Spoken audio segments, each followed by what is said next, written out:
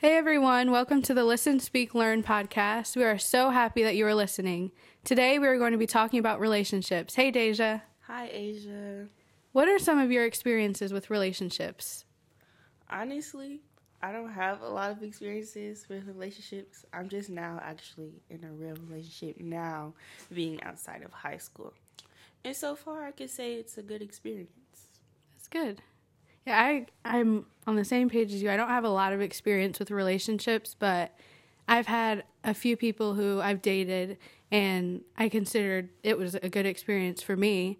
There was a lot of lessons that I learned through it, just learning how to just let someone into my life and just learning how to have a person to, just have someone to have accountable for you and just to talk to and just someone to go to every day. So how do you make sure that your relationships are healthy? Well, I know for me, the main thing especially that me and my boyfriend talk about, is that you have to first of all be able to be happy with yourself. Mm-hmm. Because if you're not happy, being by yourself, then you can't be with anybody else. Mm-hmm. So with me and him, it's more like we're good by ourselves, but together we add something to each other. And that's how it's supposed to be, because you should enjoy being single first before actually being with someone. Because when you're single, you're able to learn things about yourself and love yourself more and more, which if you don't love yourself, then it's not going to work out with anything else. Yeah. So that is so true. So true.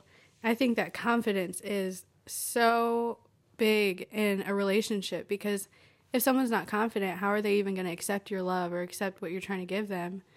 I think that that's so important, to just know who you are. Just know who you are first before you step into a relationship, because like they say, hurt people hurt people. So if you don't even know who you are, if you're insecure and you don't even love yourself yet, how are you going to love someone else, or how are you going to let someone else love you? So I think just figuring out your passions, what you love, who you are first is very key in having a healthy relationship. What if you think your relationships might be unhealthy? How do you end that relationship, or should you end that relationship? Well, I think it depends. So if you can find ways to make it healthy and change things, then I feel like you can stay because you're working on it. But if you know that you cannot fix it, in any way, and you don't see a way of it changing, then I think you just need to be honest and just let that person know, what you guys had at first, was great, but it's come to an end, and you just take whatever experiences that you had with that relationship and you learn from it so that you can become better. Yeah, I agree.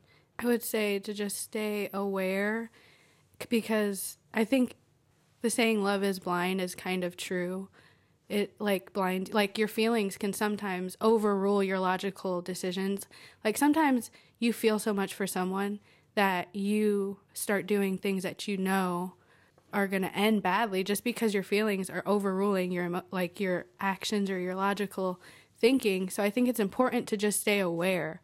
Always keep your eyes open and always just try to intentionally make logical decisions, because in the beginning, all relationships are super, super happy and you're super in love in the beginning. So I think it's the most important to stay aware in the beginning, because you could end up in a place that you don't even want to be in just because your emotions took you there. Yeah. So I think, Yeah. I know for me, even though technically it does not count as a real relationship because it was in high school and it didn't go anywhere. Yeah. But I remember it was my sophomore year, and I had really, really liked this boy. Mm-hmm. He was saying all the right things to me, and nobody could tell me nothing. And everybody kept saying Deja, you need to leave him alone. He's still talking to his ex-girlfriend. They still together. Oh no. And all this other stuff. And I'm like, no, that's not what he told me. And then, because I really liked him, so I didn't want to hear what anybody else said. So, come to find out, really was still talking to her. And I didn't know until I had got blocked off of his account. And he told me that she must have accidentally logged in and blocked me and all this other stuff. And really, it was him. And he posted about her, and one of my friends sent it to me. And my feelings were so hurt because I'm like, wow, like, you know, I really like this person.